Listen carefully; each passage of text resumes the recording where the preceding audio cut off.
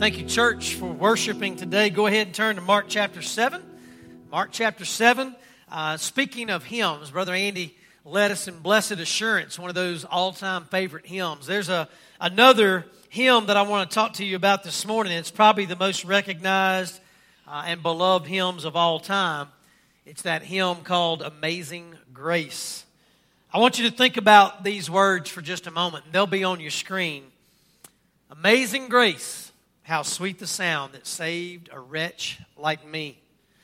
I once was blind, or once was lost, but now I'm fine, was blind, but now I see. 'Twas grace, think about that for just a moment. 'Twas grace that taught my heart to fear, and grace my fears relieved. How precious did that grace appear, the hour I first believed. I could think about this song as we sang Blessed Assurance, and then as we just sang that song that Brother Andy led us in about how our belief, right? The belief that we have in Jesus Christ, it's only possible because of God's grace. Think about that for just a moment. The only way you and I can truly believe and be saved is because God first loved us. And God so loved us that He gave us Jesus Christ. He gave us His one and only Son, that whosoever would what? Believe in Him should not perish, but have everlasting life. God's grace. I love preaching and teaching about God's grace, His amazing grace. And I believe in Mark chapter 7, we're going to see that grace, that amazing grace, on full display. We're going to see it as Jesus ministers to those who are desperate for Him, those who need Him and Him alone. You see, God's grace is what I would call overwhelming. It's overwhelming. It's amazing. God's grace, overwhelming and amazing.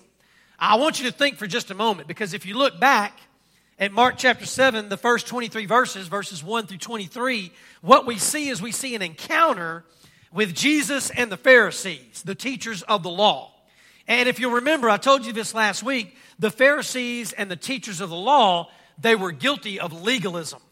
They were guilty of legalism. As a matter of fact, Mark tells us that they were holding on to and they were living according to the tradition of elders. In other words, they depended on themselves and they depended on their own works to be right with God. They had a way of determining what was defiled and unclean and impure. You see, the Pharisees and the teachers of the law, what they show us, not just in the first 23 verses of Mark, but in all of the Gospels, what they show us is that they relied on their rituals and their traditions. That's what they did. They leaned on their rituals and their traditions in order to be right with God. And as we can see over and over again in the Scriptures, they were not right with God. They were not right with God because instead of trusting in Jesus, they trusted in legalism. And the only way we can be right with God is to repent of our sin and believe in Jesus. That's the only way we can be right with God. Another tradition that they held on to and they lived by was that salvation was only for the Jews. That's what they believed. The Pharisees and the teachers of the law believed that salvation was for the Jews. Now, Jesus shows us in Mark 24 through 37, where we're going to be today, Mark 7, 24 through 37, that He came to heal and save not just the Jews, but the Gentiles as well. And I'm going to tell you something, that's good news for you and me today. Because I would say, if not all of us, most of us in this room, we are Gentiles.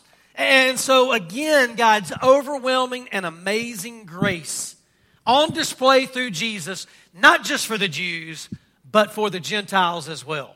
So let's look at this together. Watch what happens. Mark chapter 7, beginning in verse 24. It says, Jesus left that place. Now let me tell you about that place. That place was Jewish land with a Jewish audience.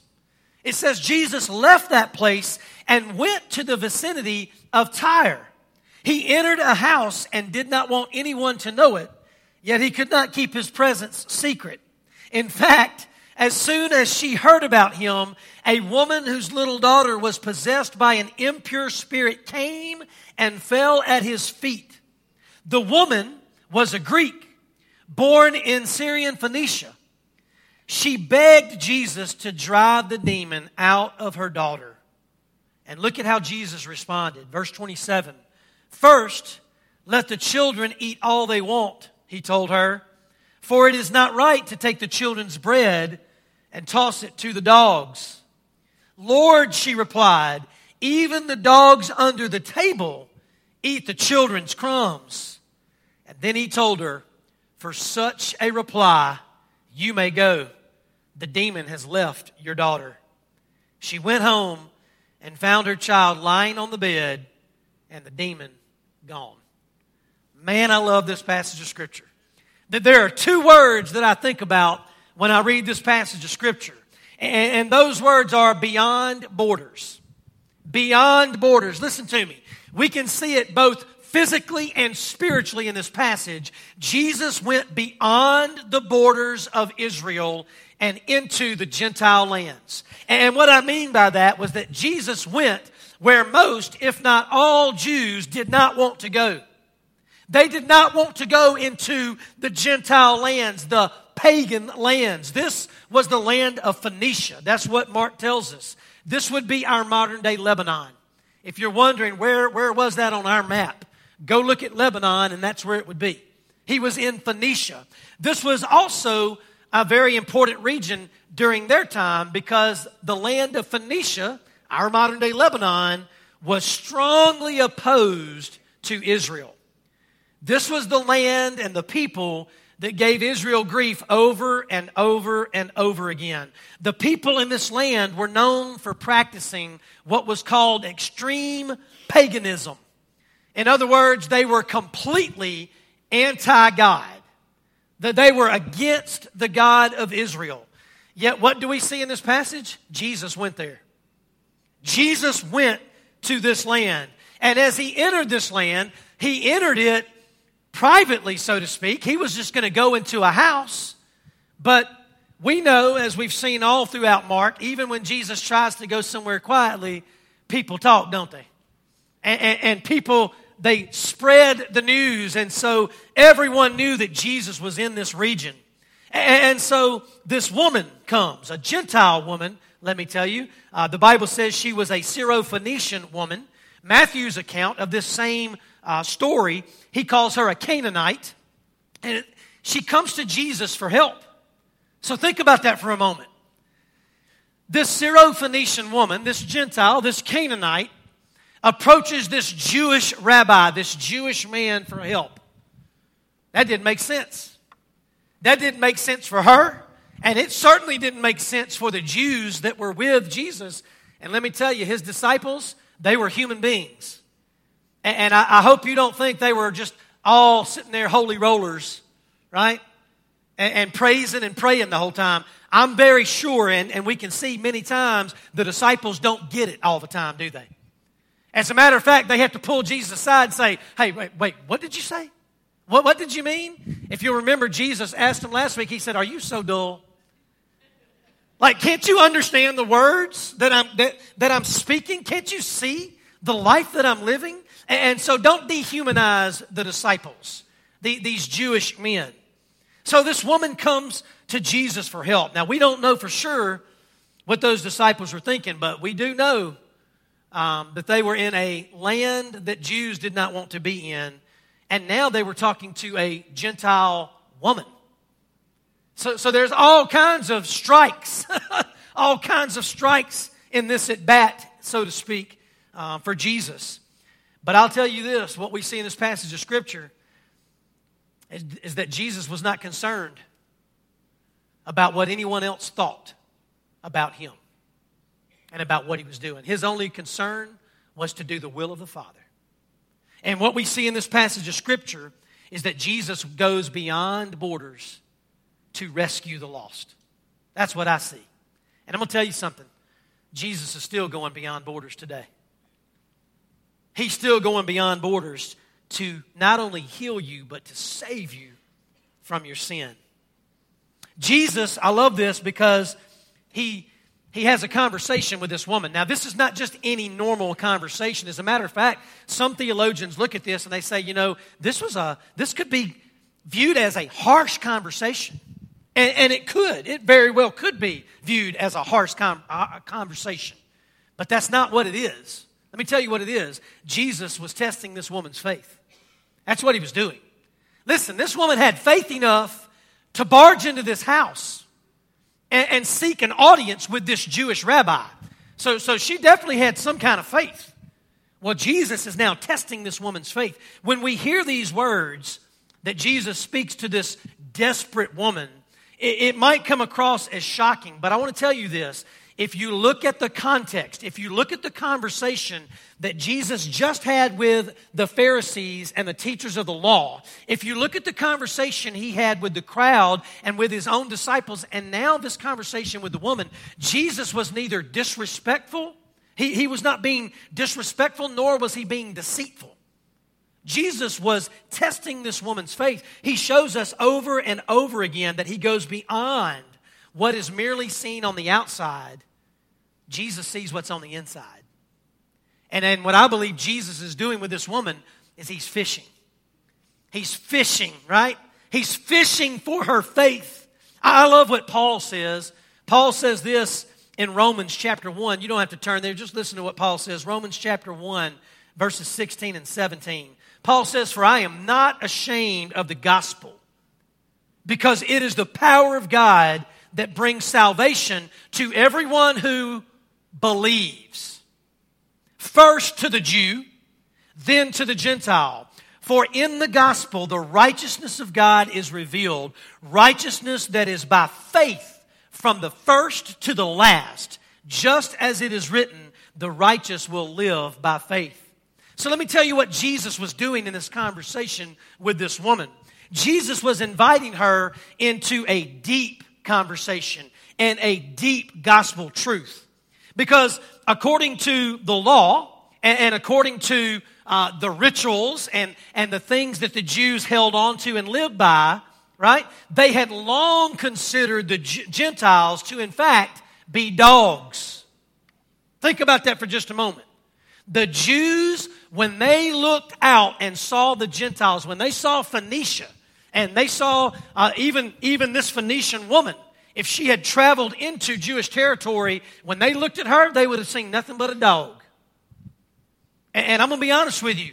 Their term, the Greek term for dog according to the Jews, was an unclean, filthy animal.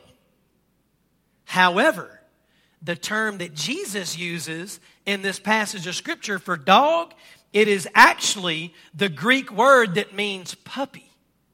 It means a house pet. That's what it means. Now you may say, well, isn't that still being very disrespectful? No, it's not. You know what Jesus was doing? He wasn't just talking to the woman.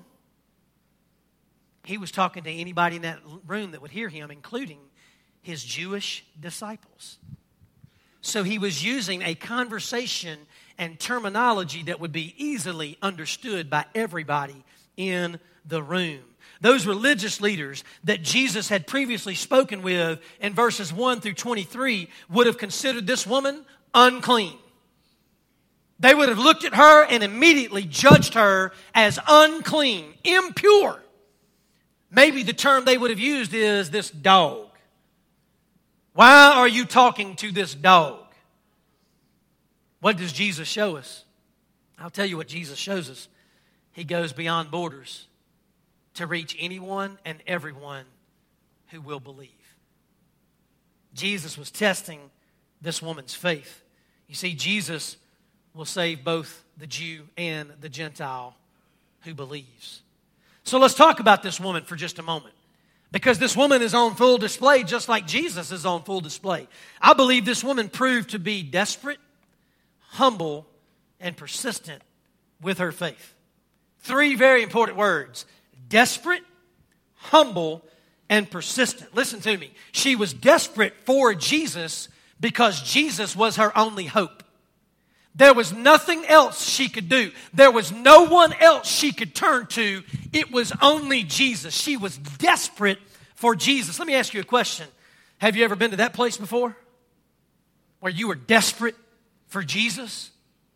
When no one else could say anything or do anything for you, there was Jesus. Have you ever been that desperate? I'm going to tell you something. You're lying to yourself if you haven't been. You're lying. Because there is nothing and no one who can do for you what Jesus can. She was desperate in her faith for Jesus. Not only that, she was humble before Jesus because she believed in His power and in His authority. She believed in the power of Jesus Christ, in the authority of Jesus Christ. I'm going to tell you what else. She was persistent, right? Persistent before Jesus because she believed He cared for her. Why else would she have fallen at His feet if she did not believe that Jesus had a word for her, had a touch for her? She believed that Jesus cared. And I'm going to tell you, another reason why I say she was persistent was because she didn't care what anybody else thought about her. She didn't care what this church member or that church member or this disciple or that leader thought about her being with Jesus. She only thought about Jesus and what He was and what He could do for her. We see this in her response. Let me tell you something. She could have been offended by what Jesus said to her. Did you know that? She could have been offended by what Jesus said to her. Well, let's let the children eat their bread first. Do you know who the children were that Jesus was referring to? It was Israel.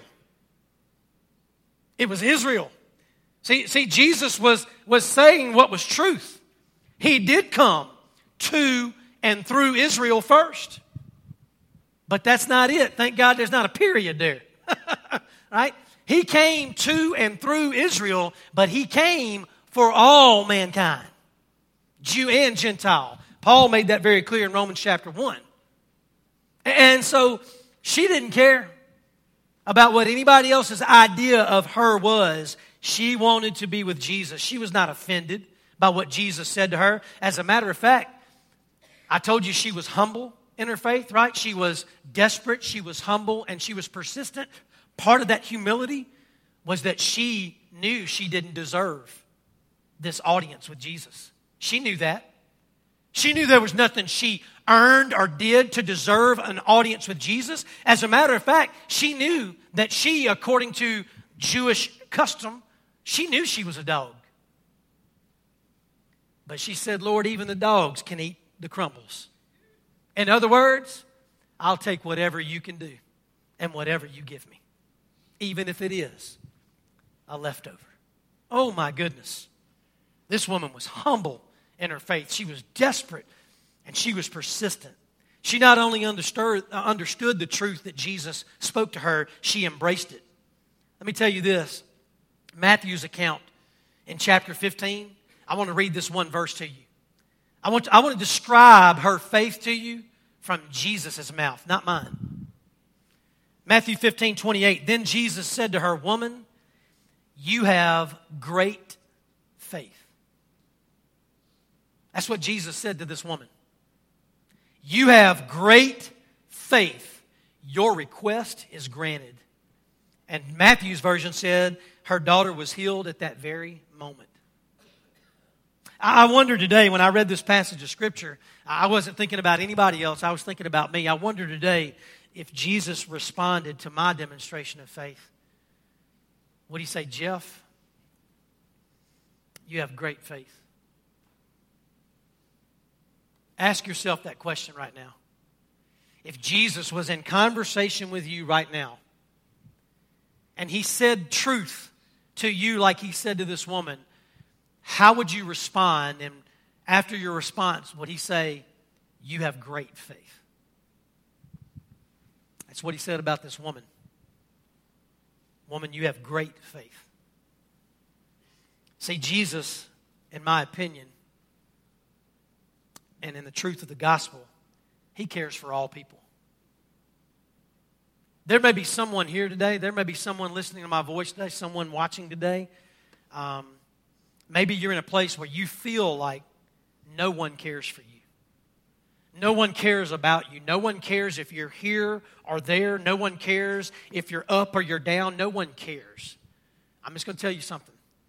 There's always one who cares, and His name is Jesus. Jesus cares about you. Jesus cares for you.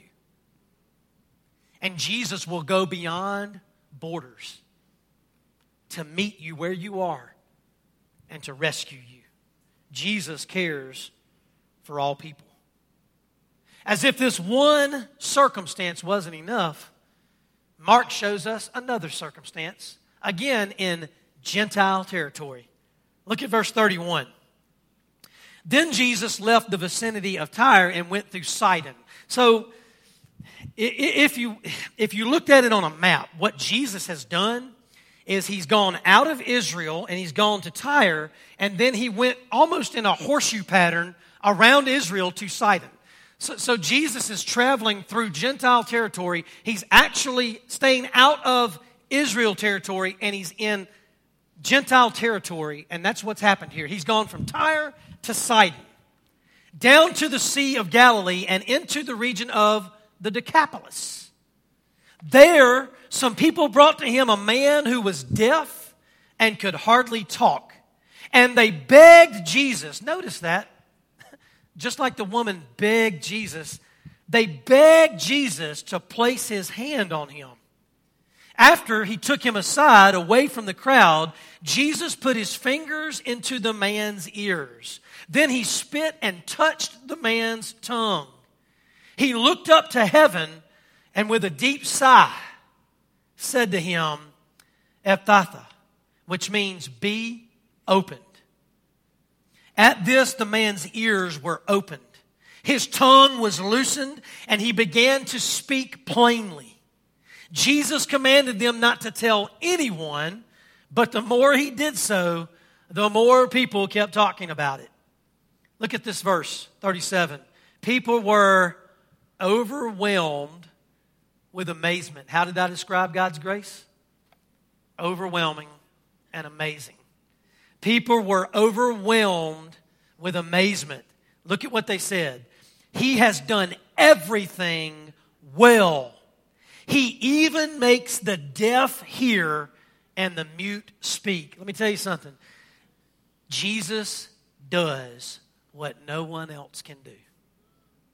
Jesus does what no one else can do. Let me tell you about this man. Again, from the perspective of the Jews would have seen this man as unclean and demonized because of his disabilities. They believed, the Jews, according to ritual and circumstance, they believed that if you were in this condition, it was sin, and you would be considered unclean, even demonized. This was a common belief among the Jews, especially when it was a Gentile. I love what Pastor R. Kent Hughes says in his commentary. Listen to what he says. He said, this man could have felt the humiliation of being thought stupid because he could not understand others or speak to them. His situation, to say the least, seemed miserable and hopeless. Have you ever been there? You ever been to a place where you thought others looked at you as stupid? Not able to understand? Have you ever been to a place where you couldn't speak to others because of the humiliation you felt? The shame you felt that was put on you by others? You ever been there? Have you ever been to that place where you were miserable and hopeless? This man was. Pastor R. Kent Hughes goes on to say, this man, however, did have some friends who loved him and cared enough to get him to Jesus. See, this man, and I love this because this is an encouragement to everybody. This man had people. He had people in his life who cared enough to get him help, and he had a Savior who cared enough to give him help. Let me say that again. He had people around him who cared enough to get him help, and he had a Savior who cared enough to give him help.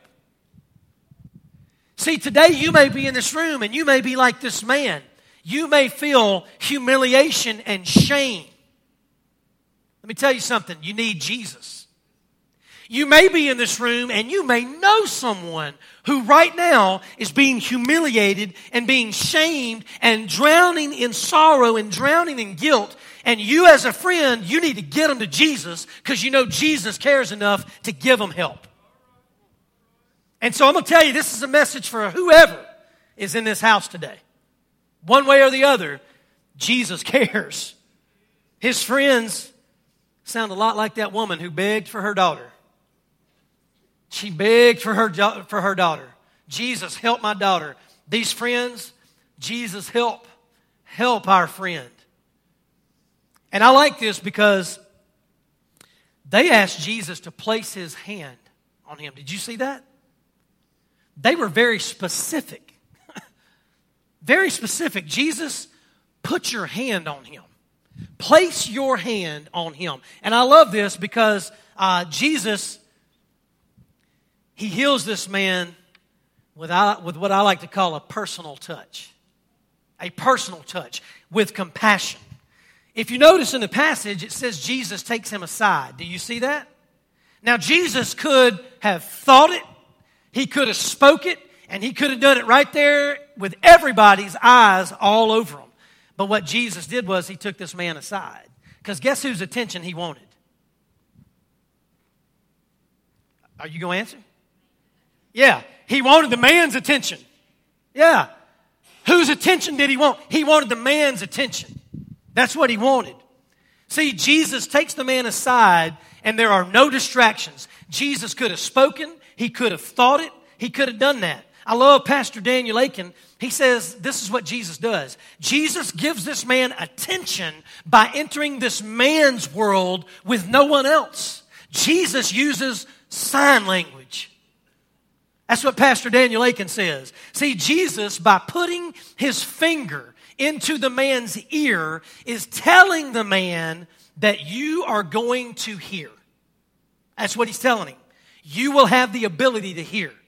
Then, when Jesus spits or uses saliva out of his mouth and puts it on the man's tongue, it's sign language. He's telling the man, not only are you going to be able to hear, but you're going to be able to speak.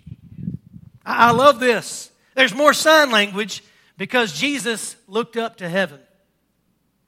What was he telling the man through sign language? It's the power of God that makes this possible. It's the power of God. He looked up to heaven. The man would have known what Jesus was doing. He was praying.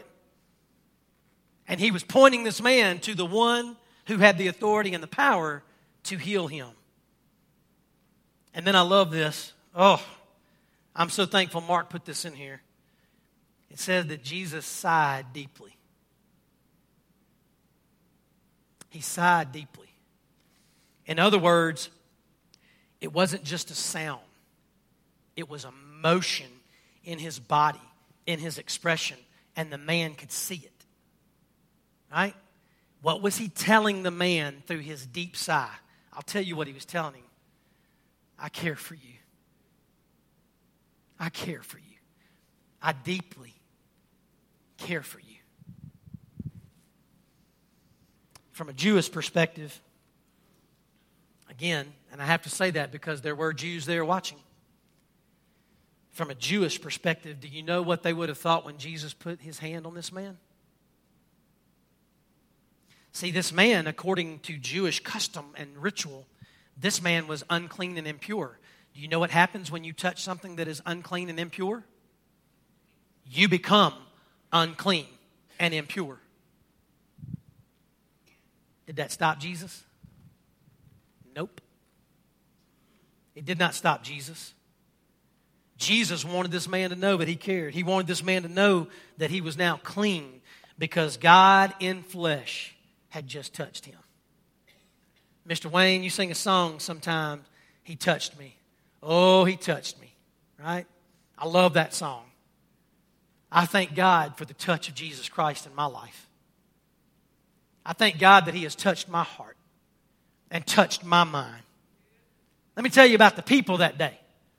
The people that day, the Bible tells us, they were shocked.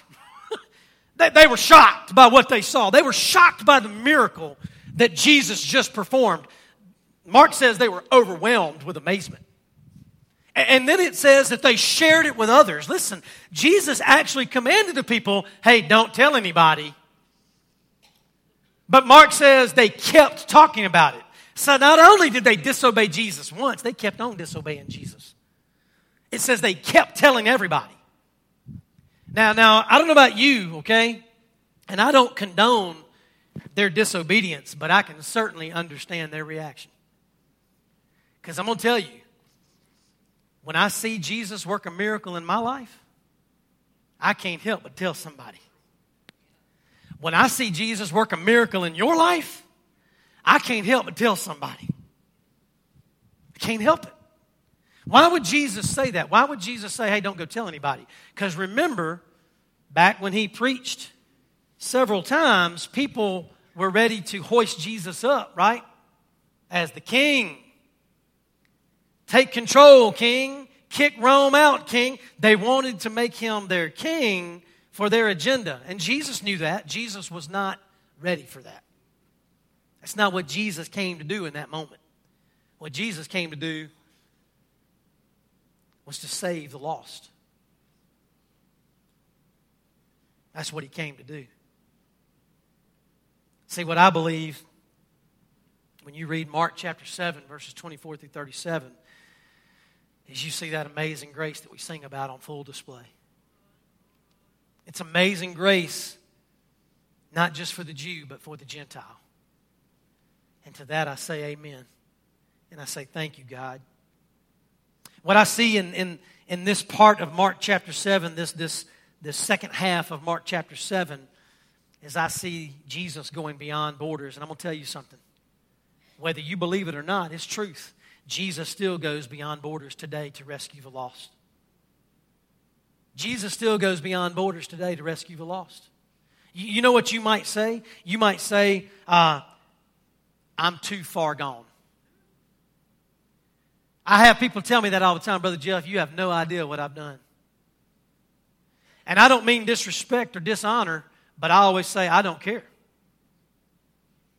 If you're coming to Jesus, He cares for you. And it don't matter how far you think you are and how much you think you've done, because Jesus is your answer. I just want to get them to Jesus. And let Jesus reassure them, right? With His touch, with His personal and compassionate touch, that He cares for them. See, here's what I believe. No one is too far. No one is too unclean that the grace of God through Jesus Christ can't reach. No one is too far. No one is too unclean. And I'm going to say that to you who think you're too far and to you who think you're unclean. But I'm also going to say that to me and to you when we look at someone else in judgment and think that they're too far gone or too unclean. Jesus can save anyone at any time in any way.